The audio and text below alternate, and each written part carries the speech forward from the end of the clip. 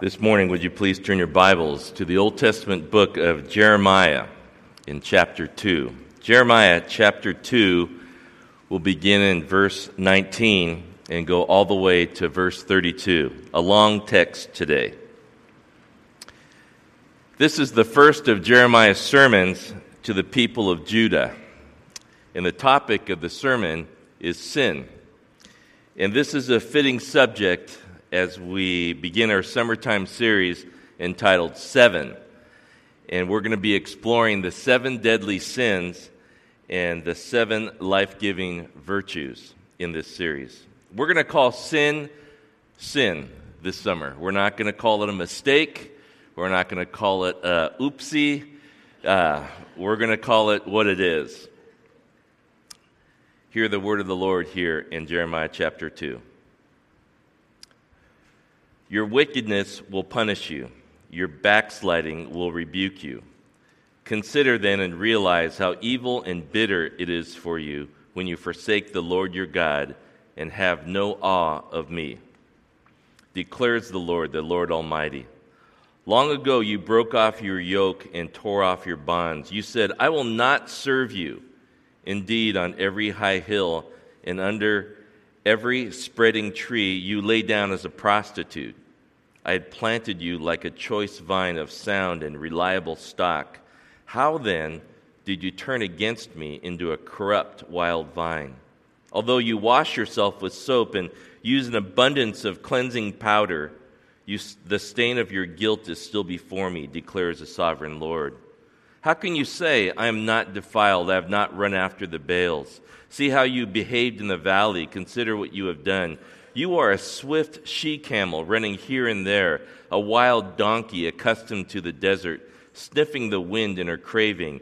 In the heat, who can restrain her? Any males that pursue her need not tire themselves. At mating time they will find her. Do not run until your feet are bare and your throat is dry. But you said, it's no use, I love foreign gods, and I must go after them. As a thief is disgraced when he is caught, so the people of Israel are disgraced. They, their kings and their officials, their priests and their prophets. They say to wood, you are my father, and to stone you gave me birth. They have turned their backs to me and not their faces. Yet when they are in trouble, they say, come and save us. Where then are the gods you made for yourselves? Let them come if they can save you when you are in trouble. For you, Judah, have many gods, as you have towns. Why do you bring charges against me? You have all rebelled against me, declares the Lord. In vain I punished your people. They did not respond to correction. Your sword has devoured your prophets like a ravenous lion. You of this generation, consider the word of the Lord. Have I been a desert to Israel or a land of great darkness? Why do my people say, we are free to roam, we will come to you no more? Does a young woman forget her jewelry?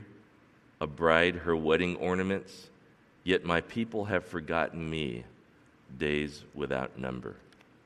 This is God's word for us today. And this is a tough word, isn't it? It's tough. This text here is as relevant as it was in ancient days. Jeremiah's society was falling apart, much like what Dave was praying today. It was falling apart politically and psychologically and socially and culturally. It was falling apart. Everyone was asking, what's wrong? Why is this happening in our world today? And well, I think people are asking the same thing today, and they'll point to so many different ills of society.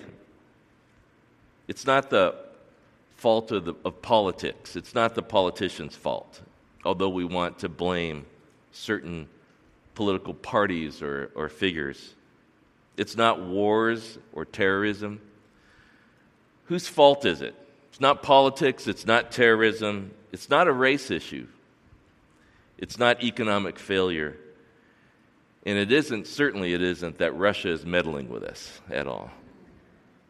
The answer to what's wrong with our world, it's given by God through the prophet Jeremiah. We'll say it again. We'll say it all summer. It's sin. It's sin. Today we'll talk about the effects of sin in our world around us, and we'll talk about the cure or the healing of sin.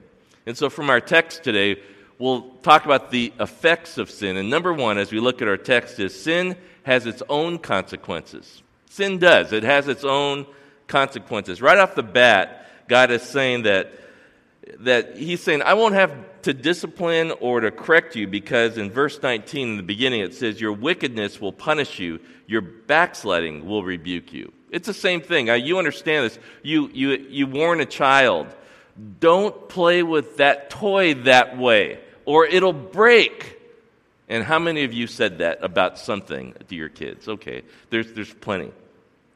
Be careful with that BB gun, or you'll... That's right.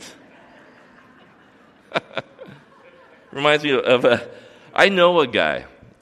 He used to come and fix our copiers in the office, and he was a real great guy. He was a Christian brother, a Christ follower, and we would talk, and he'd be fixing the copiers, and I would look at him, and as you looked in his eyes, one eye didn't really track.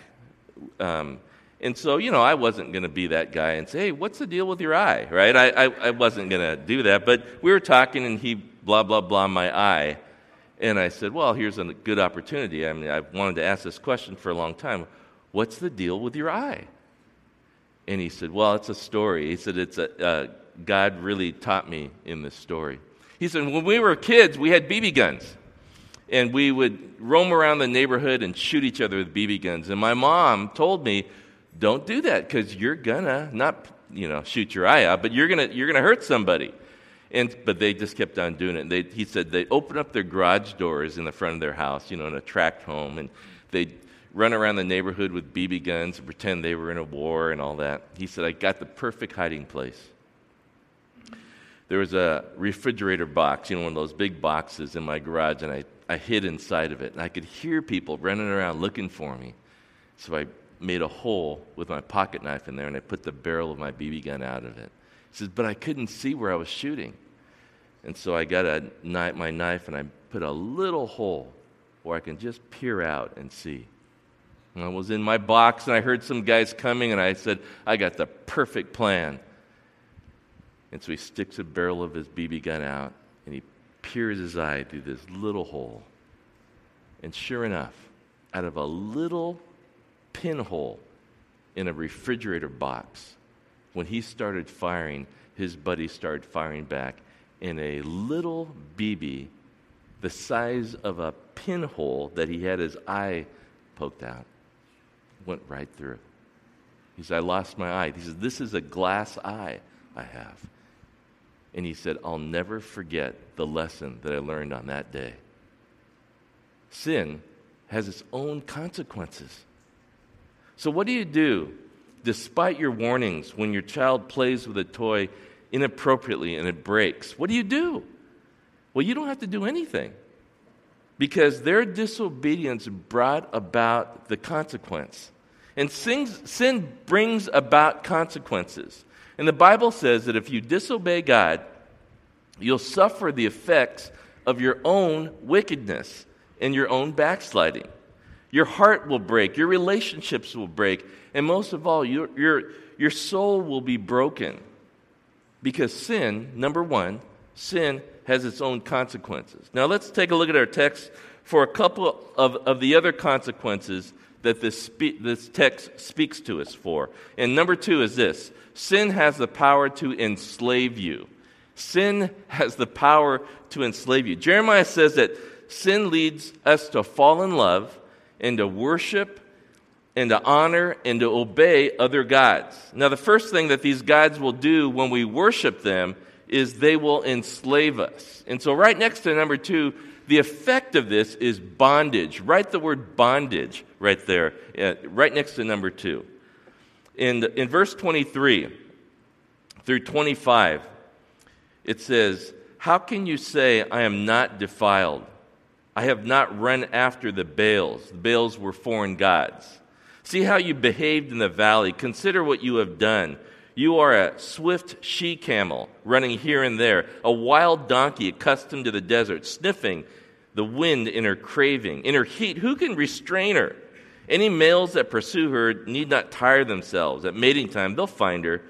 Do not run until your feet are bare and your throat is dry. But you said, it is no use. I love foreign gods, and I must go after them. Now, God is speaking through the prophet Jeremiah here to a bunch of desert people who knew animals. They knew livestock, and their livelihood depended on their animals and livestock. And here's what the people knew. The people knew when animals are in heat, there is no stopping them. And the picture of the animal in the grip of this craving, this foundational instinct is real. Now, the first lesson that we can take from this is this. Sin has the power to enslave what we keep in secret. Sin has the power to enslave what we keep in secret. In verse 23, you read that, and it's classic. It says, I am not defiled. I mean, we're saying, I don't have a problem with any of this. But then in verse 25, you read, it's no use. I'm not defiled. I don't have a problem. And then later on you say, it's no use. You deny the power of sin in your life, and eventually you'll be brought into despair. And you know this. In New Year's resolutions, you start the new year and you say, this year I will not lose my temper. All right? This year I will eat healthy. This year I will wear my Fitbit and I will walk 10,000 steps a day. But maybe a few days to a few weeks later, something comes up and you say it's no use. And we have blind spots in our life because we don't always know that this is happening to us.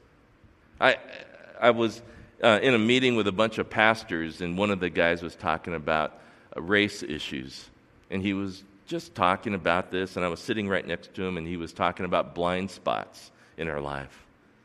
And he says, most people think their blind spot is like this big, and he put his fingers up right next to my eye, like this, right, touching my face. I mean, he was doing this, and he was talking about blind spots, and in that beautiful cadence of African-American preachers, he just kept talking about it and kept talking about it. He says, you think it's this big, and we were eating lunch, and so he says, but it's not really this big, and he pulls his paper plate out, and he says, it's this big, you think it's this big, but it's this big, and he keeps talking and talking, and he goes, it's not even this big, and he pulls a pizza box out like this, and he goes, it's this big, and this thing is just on me, and it's true. We think our blind spots are just this little, and it's not even a paper plate size that we can't see. We're so blind to it. It's like a tarp over us, and we don't even know we have this in our life.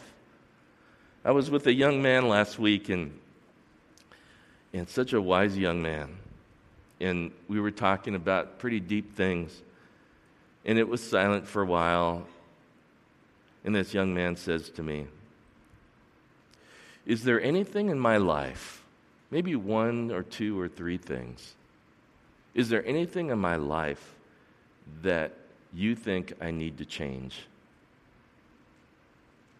And I thought, I can't believe he's asking me this right now. He's saying, I know I have blind spots, and they're the size of a pizza box, but you could see clear into my life. Is there one or two or three things in my life do you think I need to change? Everyone needs to have a small group of people that they trust enough, that they can be vulnerable enough with, that they can ask this question to. Is there anything in my life that you think I need to change? Everyone needs a person in their life, someone that they can build up enough trust to ask that question to get rid of the pizza box that's blinding them to their own sin. The Apostle Paul writes it in Romans chapter 7. He says, for I have the desire to do what is good, but I cannot carry it out. For I do not do the good I want to do, but the evil I do not want to do, this I keep on doing.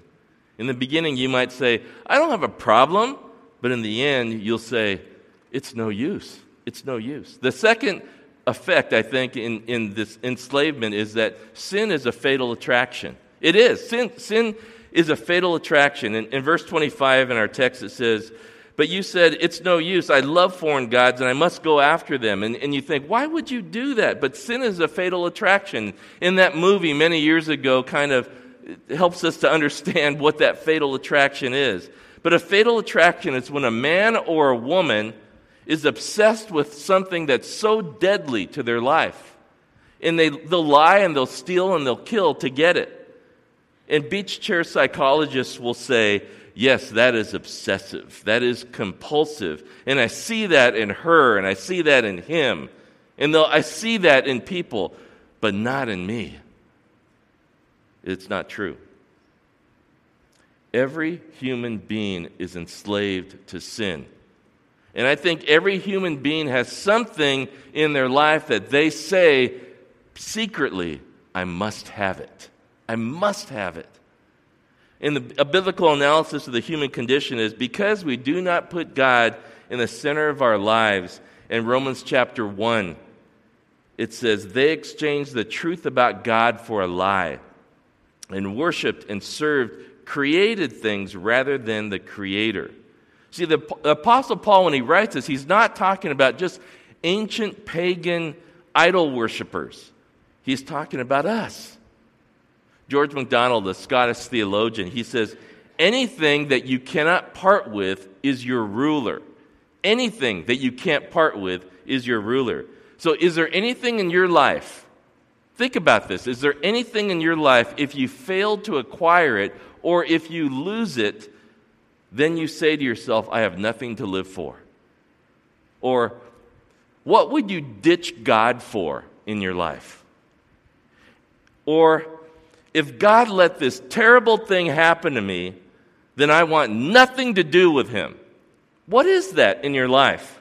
Is your anger, is your depression, is your discouragement, is your anxiety, is your worry driven by something that you must have in your life? These are the effects of sin. You see, sin has its own consequences and it has the power to enslave you.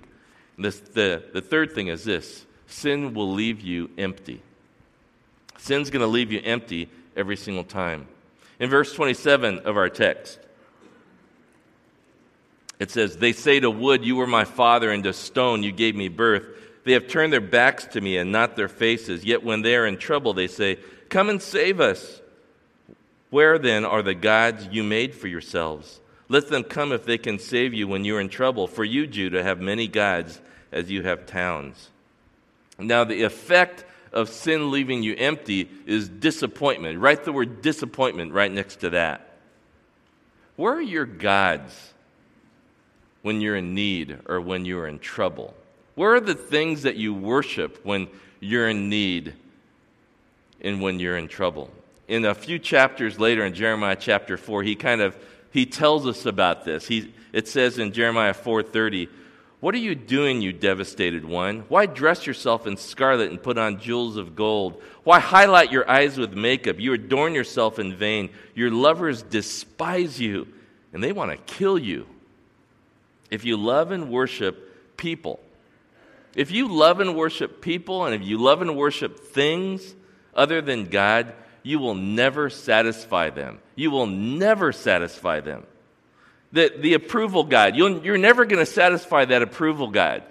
For years I have battled with the approval God in my life. And it sometimes creeps up even now. On a Sunday after I preach a message and I think, wow, I worked hard on that and I think I delivered it well.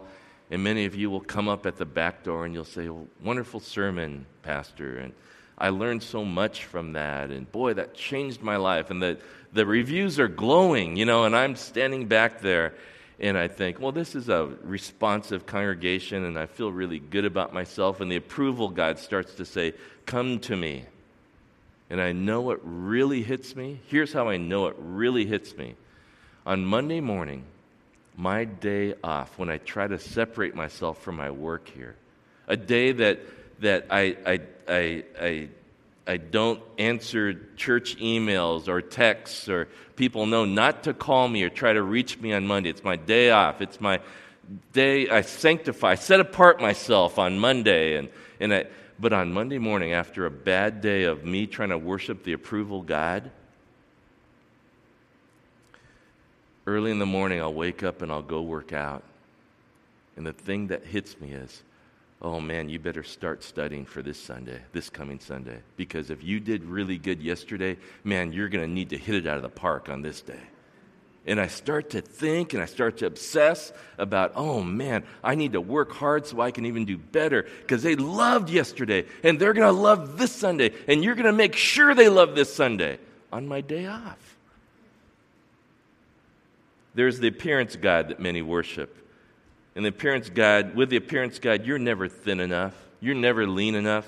You're never cute enough. You're never smart enough. You're never rich enough. And you will never satisfy the appearance God. And then there's the family God, which is disguised as a very virtuous father or mother in the South Bay and in our world. The family God is you see it at Little Company Mary Hospital or Torrance Memorial Medical Center.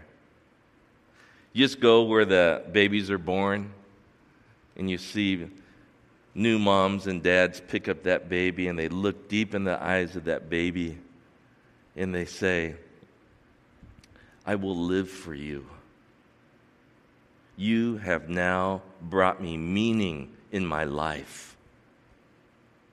And everyone knows that one day that child will despise you. One day that child will learn the word hate, and they will say, I hate you, Mommy. I hate you, Daddy. You know it. Sin will leave you empty, and the effect of that is disappointment. In our text, it has this strange phrase. It says, they say to wood, you were my father. They say to stone, you gave me birth. And it's really talking about idols here. Now, idol makers do not create wood or they don't create stone, but they make idols out of wood and stone. And the subtlety here is this. There's nothing wrong with wood and there's nothing wrong with stone, like there's nothing wrong with children or beauty or achievement. They are good things, and there's nothing wrong with these good things. But if you set them up as your God, they will have enormous power over your life, and they will never be satisfied. You see, false gods, here's how you can figure it out. If you're worshiping a false god will never be able to reach out to you and heal you when you're sick. A false god will never be able to comfort you when you're grieving. A false god will never be able to forgive you of your failure. If achievement is your god, how can they help you when you're sick? If approval is your god, how can they forgive you when you make a mistake? False gods can never help you with sickness or grief or failure. Now, with all of this sort of bad news to us, number 4 is this from our text. Is there a cure for any of this? Is there a cure for sin?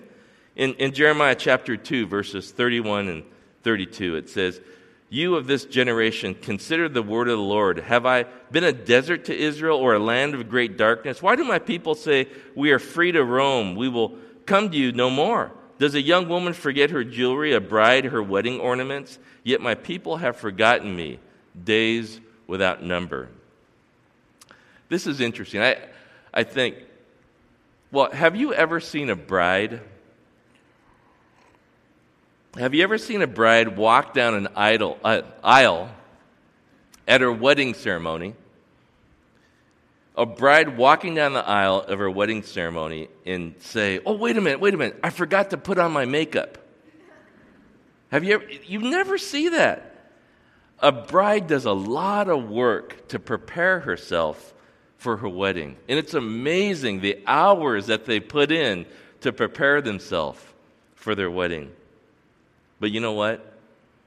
In 31 years of ministry, I have never seen a bride that failed to be beautiful. Never. Ever. Because she prepares herself for her groom. And God says, you know how to make yourself acceptable, physically, but you don't know how to make yourself acceptable spiritually. You know why you're trying so hard to look good and to be acceptable, to be successful? Because you're trying to cover up your sense of inadequacy, because you are inadequate. You are desperate for God.